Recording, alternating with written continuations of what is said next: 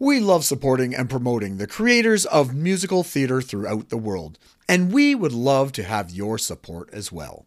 Go to musicaltheaterradio.com and click on the Become a Patron button because a supportive community is a strong community. Welcome back to another episode of Be Our Guest here on Musical Theater Radio. I am your host, as always, Jean-Paul Jovanoff.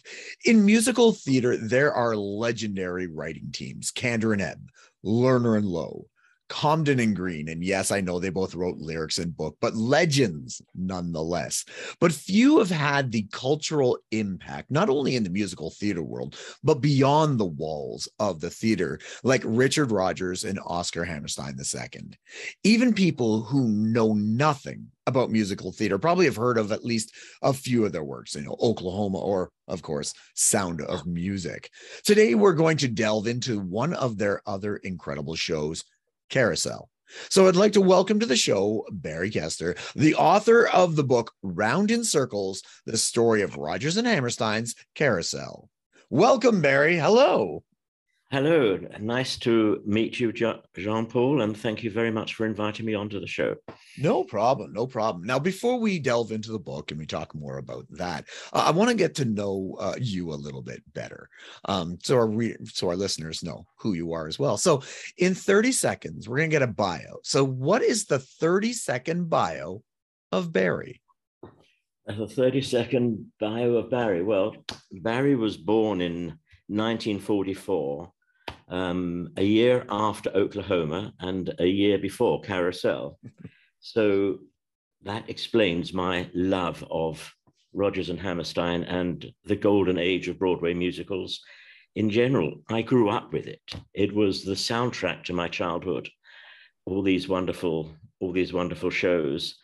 And I'm speaking to you not as a professional author, not as a theatre historian or a musicologist, simply as a fan who had a crazy idea one day and took his fandom a little bit too far and decided to write a book about his favorite show. My background, I was a chartered accountant, I had my own practice. And when I stopped working around 2010, I had this crazy idea. And our conversation today is the result of that crazy idea. Nice. So you said when you were growing up that you were already into musical theater and that sort of thing. Are you kind of the black sheep of the family, or is that across the family who are into theater? No, I think my parents' generation, my father was in the film business, so on the distribution side. So we were, if you like, on the periphery of the entertainment industry, perhaps more aware of things than other households. And my parents were big theatre goers. In fact, they said, and I'm sure the story is apocryphal, that they took me to the initial run of Oklahoma, Drury Lane in the mid 1940s. I'd have been 3 or 4. So, I mean, people don't do it today. So I'm sure they didn't take me, but I was literally thrown into it, and certainly not the black sheep. Okay, nice. So let's jump So let's jump ahead to 2010. You've retired. You're no longer the accountant. What was the inspiration to write this book? What was that aha moment? Well, like many people, I'd long had a dream of perhaps trying my hand at writing it. I love reading, and I've always enjoyed writing. Even my professional letters, I took a great deal of pride in. I always felt it was, if you're going to have an argument with His Majesty's Revenue and Customs, as it now is, better to entertain them with a well-written letter than bore them to tears with pages and pages of drivel. So that was the key motivation. But I thought if I ever were to do so, it would be a novel. But over the years, I'd built up a massive library of books about musical theatre, biographies of Rodgers, Hammerstein, Kern, Gershwin, and the like, stories about individual musicals, and there was nothing about Carousel. And I did some more research to make sure that there wasn't one out there and that I hadn't missed it. There wasn't. And so I thought, all right, let's ease our way into this writing lark and try something which I thought would be a little simpler. How wrong could I have been? It was crazy. I had a good knowledge of the background to the show, but not enough to write a whole book. And I had no idea whether I would get any cooperation from the Rodgers and Hammerstein organization. Would they encourage me? Would they discourage me? Would they give me access to their records? Would I get access to the Rodgers and Hammerstein's papers in the various libraries across the United States? I had no idea. I mean, as it turned out,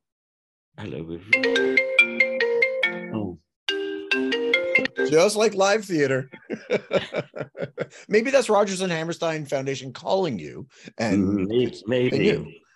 I was on the point of saying, as it turned out, they were incredibly cooperative all the way. So, that's how it started. And that was back in 2010. In the meantime, life got in the way a great deal. I lost my wife in 2013. Then I had the good fortune to meet my present partner. We bought a house together. We knocked it down and rebuilt it. So it wasn't really until about 2016, 2017 that I got down to the nitty-gritty. Wow. It's, just like writing a musical, it takes time. And sometimes there's starts and stops to it. And like you said, life gets in the way of things. But that germ, that inspiration was always there. Congratulations on just following through. That's some of the times the hardest thing. So the fact that you wrote it is fantastic. So explain to the listener, some of them might not know the plot of Carousel. So you could tell us the plot and then maybe the background and how it got to be part of the musical theater canon of works. I think it was always destined to be part of musical theater canon. Carousel is based on a play by Ferenc Molnár, Hungarian playwright, and it had its premiere in 1909, a play called Lilium, and it was not well received initially. It wasn't well received until after the First World War, when it was substantially rewritten with the help of a German playwright, friend of Molnár's. And then that revised play became a huge hit across Europe and in 1921 in New York.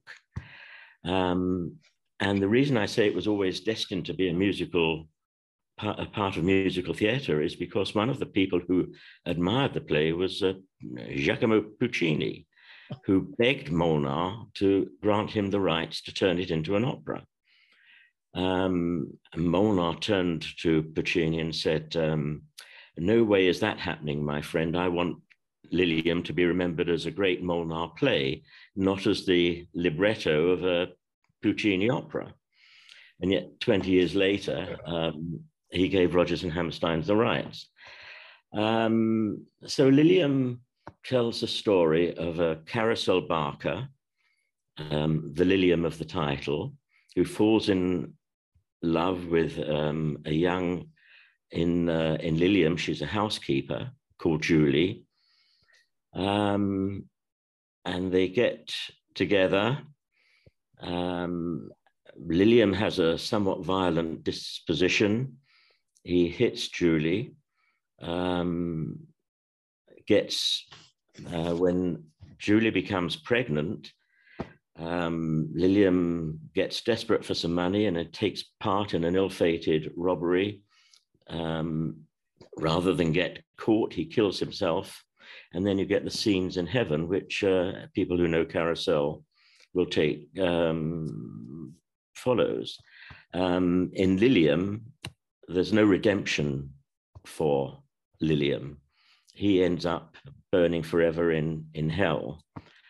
So it's an unlikely subject for a musical, certainly an American musical. It might be likely for a Puccini opera, but it's certainly not likely for an American musical. And so when the Theatre Guild, who produced Lilium on Broadway, approached Rodgers and Hammerstein after their success with Oklahoma, their initial reaction was absolutely not, absolutely not. And yet there was something about the play which attracted them, and they couldn't let it go. And eventually their no became a yes. And I do explain that process in the book. Nice. So I also explain it in the book how the English translation, although it is credited to a chap by the name of Benjamin Glaser, there is, in my opinion, a 70–80% likelihood that that English translation was by Lawrence Hart, Richard Rodgers' former partner, rather than Glaser, who actually gets the credit. There's a lot of circumstantial evidence pointing in that direction. Very interesting. So just take it back. What was the difference between Rodgers and Hammerstein getting the rights to do it and Puccini not? Obviously, there was a time difference.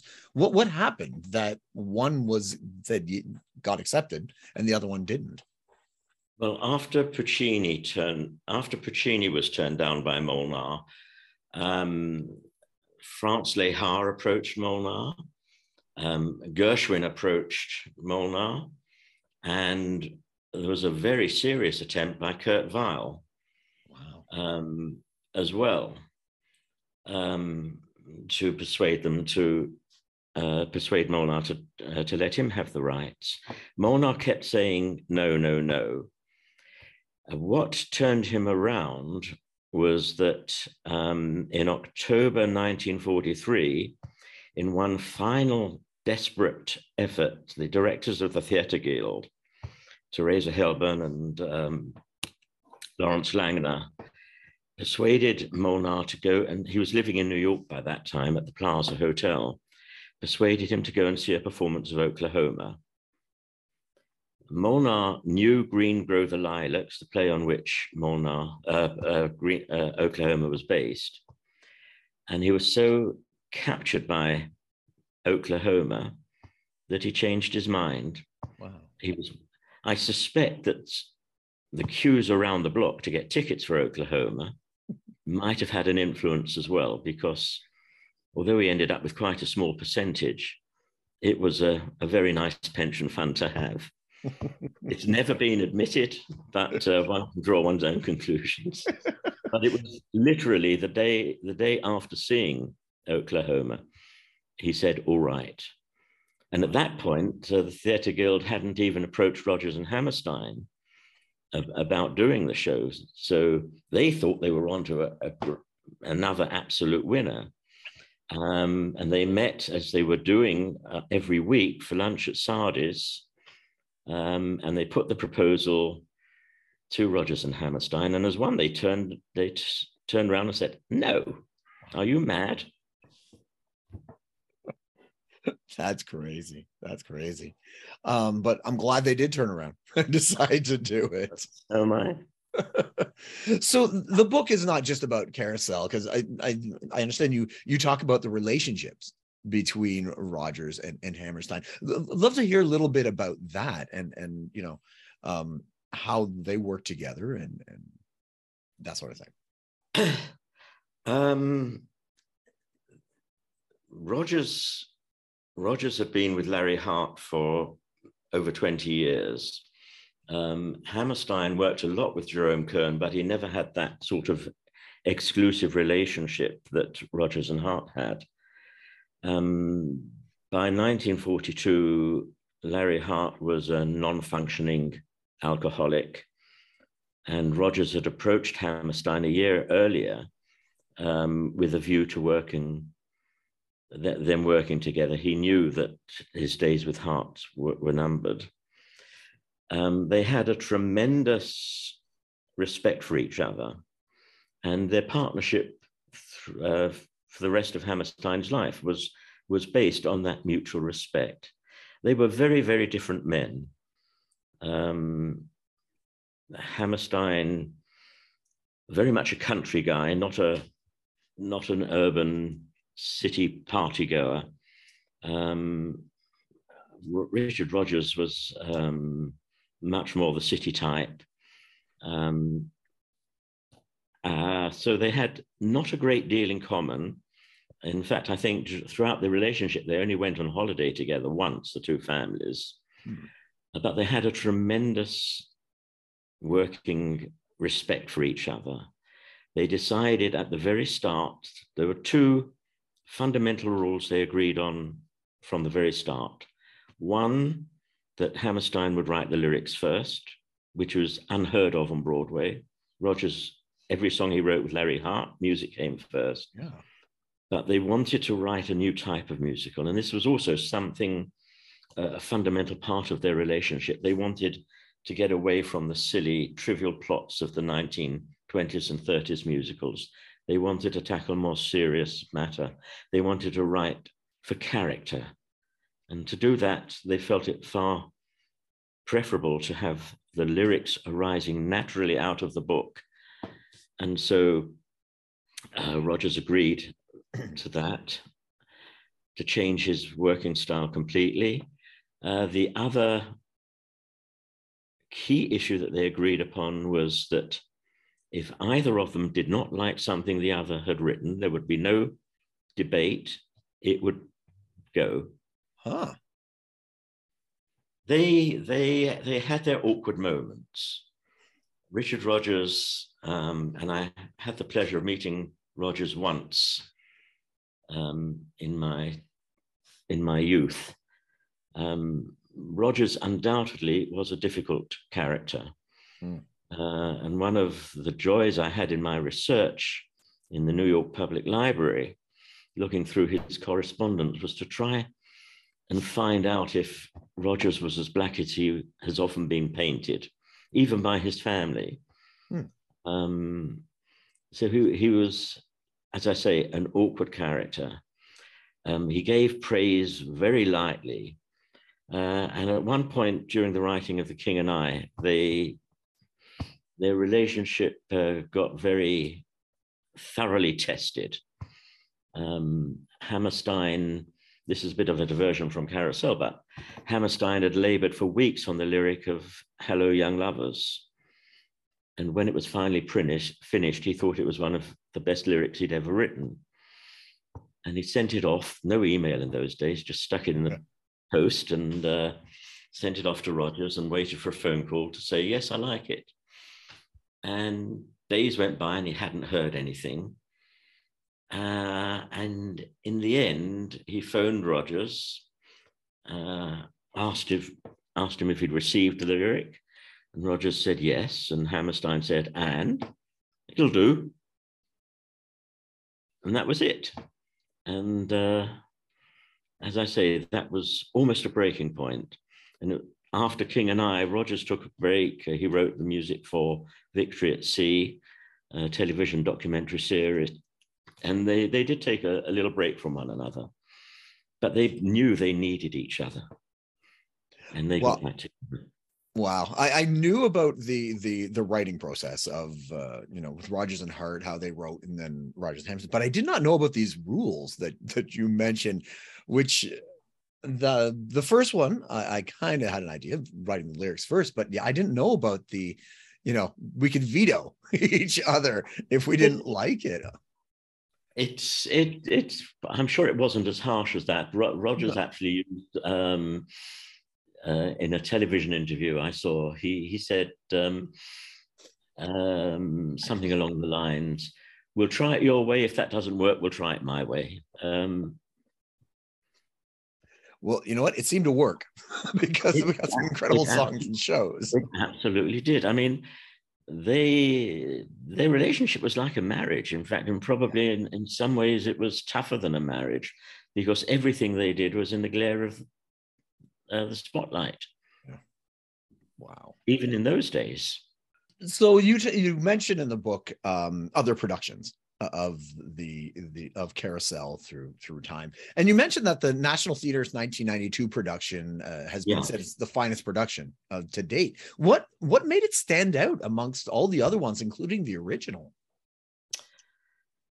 Well, first of all, Nicholas Hytner is a brilliant director. He stripped it down. He went back to Molnar's original play and allowing for the fact that the setting was moved from Budapest to Maine. He wanted to get the grittiness back.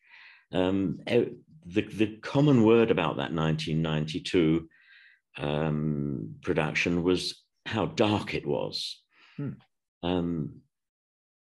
The characters weren't dressed in bright, colorful Broadway costumes.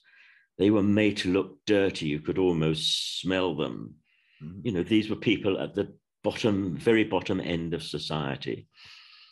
And Hytner brought that out.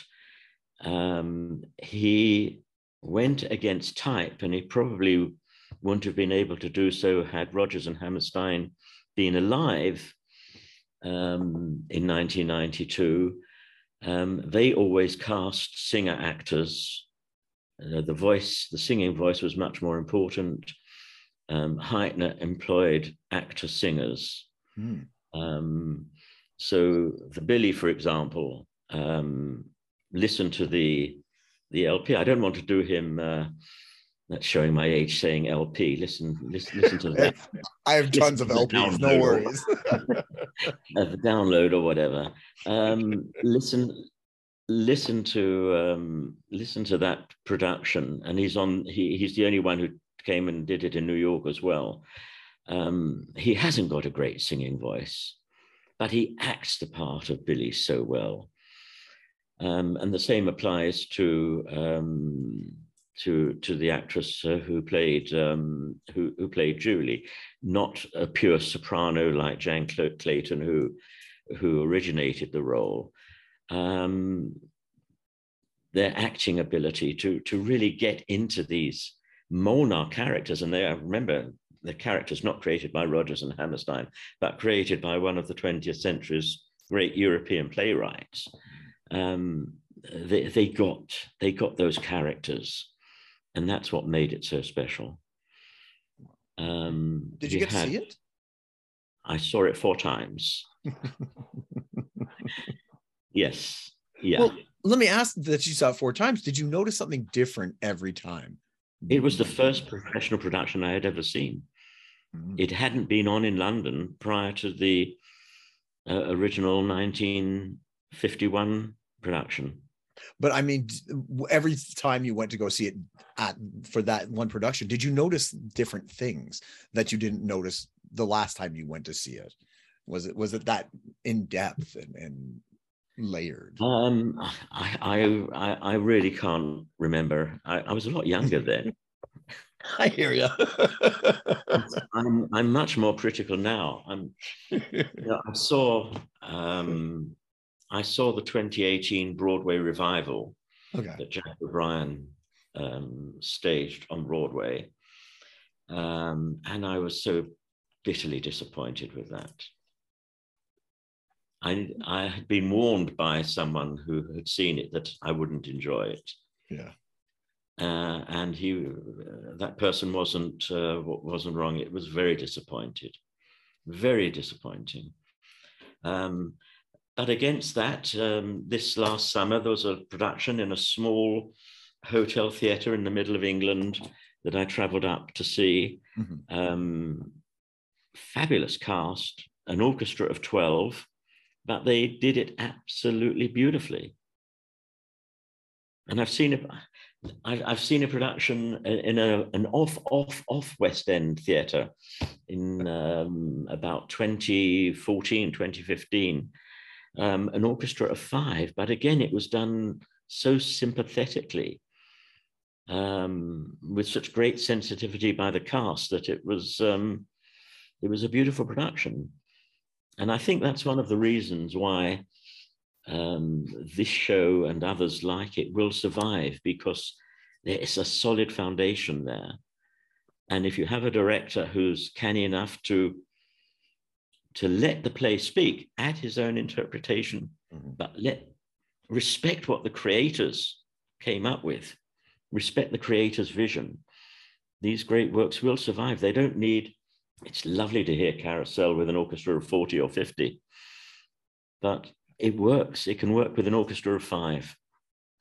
And I was about to say that, because the original play, right, it's gritty, right, and it's that sort of thing. And when you make it big and luscious, it loses something. So I totally understand where you're coming from with that. And yeah, orchestra of 4 in a simple theater can be just as powerful, if not more, than a big 2,000 Broadway house. So quick question: how many times do you think you've seen Carousel? I know, not. Well, one of the consequences of the big 5 Rodgers and Hammerstein shows, Oklahoma, Carousel, South Pacific, King and I, and Sound of Music, Carousel by 1992 had become a little bit neglected. It's not an easy watch. The subject matter alone makes it not an easy watch, in spite of its fabulous score. So it had fallen a little bit out of favor, wasn't being revived as much as the others. As I say, it hadn't been in London since 1951. What Nicholas Hytner's production did was to strip it back and remind everybody what a fantastic piece of theatre it is. And since then, it's hardly been off the stage. It's been all over the States. There's been many great productions in the States, and there's been a lot of productions here in London. So since that production, 1992, I've probably seen half a dozen times. That's impressive. Because like you said, if it's, you got to find a company that wants to do the show, but the fact that you've been able to see it all those times, that's great. One of the things that's happening to Carousel is that it is being performed by opera companies. I saw a wonderful production here in 2012 by Opera North, which is our #1 provincial opera company in the UK, and it was done by the English National Opera at the Coliseum 3 years ago. It's been done by several opera companies in the States, and maybe that's again where its future lies. Puccini's somewhere going, I knew that. I knew it would work. So. Well, when I started doing the book, Puccini's name kept coming up. And I have long said, and I said this to Ted Chapin at the Rodgers and Hammerstein organization in one of our conversations, that to me, Rodgers is the Puccini of Broadway. There's a richness to his music, his harmonies, that are very Puccini-esque. And the bench scene, the first scene in Carousel, is an absolute direct descendant, if you will, of Act 1 in La Boheme, where Rodolfo and Mimi meet and fall in love. Wow. There's a tremendous similarity there. So I have to ask this one. I was looking at your stuff, and You'll Never Walk Alone is associated with a football club at Liverpool, I believe. I've never heard of this because I'm over here in North America, so I didn't know about this. How does a song from an American Broadway musical from the 40s end up as a British football club's song? Well, I've written a chapter on that very subject. Yeah. So I think if people want to know, they're going to have to read. Um, okay, short answer. Yeah, just a little taster. So we want to read more. Short answer. In 1963, the height of the Beatles,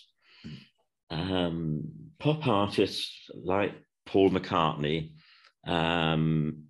were looking ahead to the days when their pop career would be over, and would they continue to be able to have a career in show business. So the Beatles recorded the song Till There Was You from Music Man, and it did very, very well. So Gerry and the Pacemakers, who had 2 number-1 hits with pop songs, decided to follow suit. And Gerry Marsden, the leader of the group, loved Carousel. He'd seen the film a number of times, and he suggested You'll Never Walk Alone.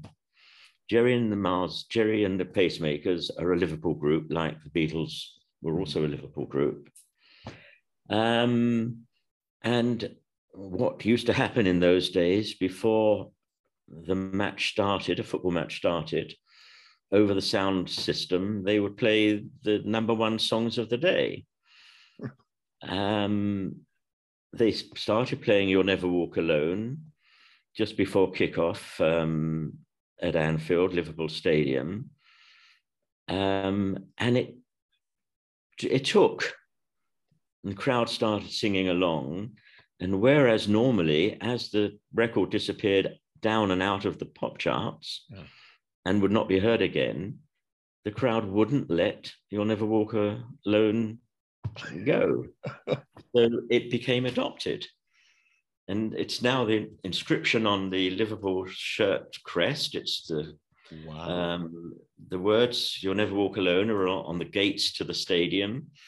It is absolutely part of Liverpool's culture. And as I am not a Liverpool supporter, it's a real kick in the teeth to me. I'd much rather it were my team's song. I'm curious how many attendees at the football games know that this is from a musical from the 40s, or they just kind of sing along with it now because they know. I'm just curious. I suspect a lot of them do know. Okay. They cannot not know after all these years. Oh man. Okay. As a side note, what's your club that you follow? My club, Tottenham Hotspur. Okay. They're doing well from what I saw. Aren't they like in second or something? Yeah, but very, very patchy. Okay. We'll just leave it at that then. They have as many flops as hits. Okay. As a really side note, what Rodgers and Hammerstein song would you think should be the Tottenham clubs? What would you like if you could choose? You know what? I have never, ever, never considered that question. Nobody probably has, to be honest. But.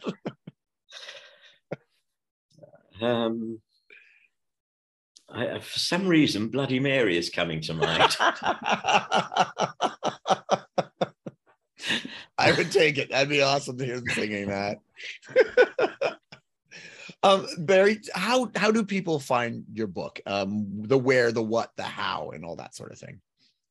Well, my publisher is a small independent publisher in Manchester, so they haven't got the resources of one of the major publishing houses, but it's on Amazon, and it is being distributed by Gardeners, who supply all major bookstores. So it should be available in whatever your equivalent of Barnes and Noble is, or maybe you have Barnes and Noble in Canada. I don't know. I don't even remember. Maybe. I don't even know. Barry, congratulations on writing the book and sticking with it from that, that idea at the beginning to getting it done. It takes a lot of, heart and will and desire to do it. So whatever happens, I have to congratulate you on that. So thank you very much. No problem. And thank you for coming on today. We'll post in our social media how people can get the book and put some links in there for you. And thank you for being such a kind and generous interviewer. No problem. No problem. All right. We were just speaking with Barry Kester, the author of the book Round in Circles, The Story of Rodgers and Hammerstein's Carousel.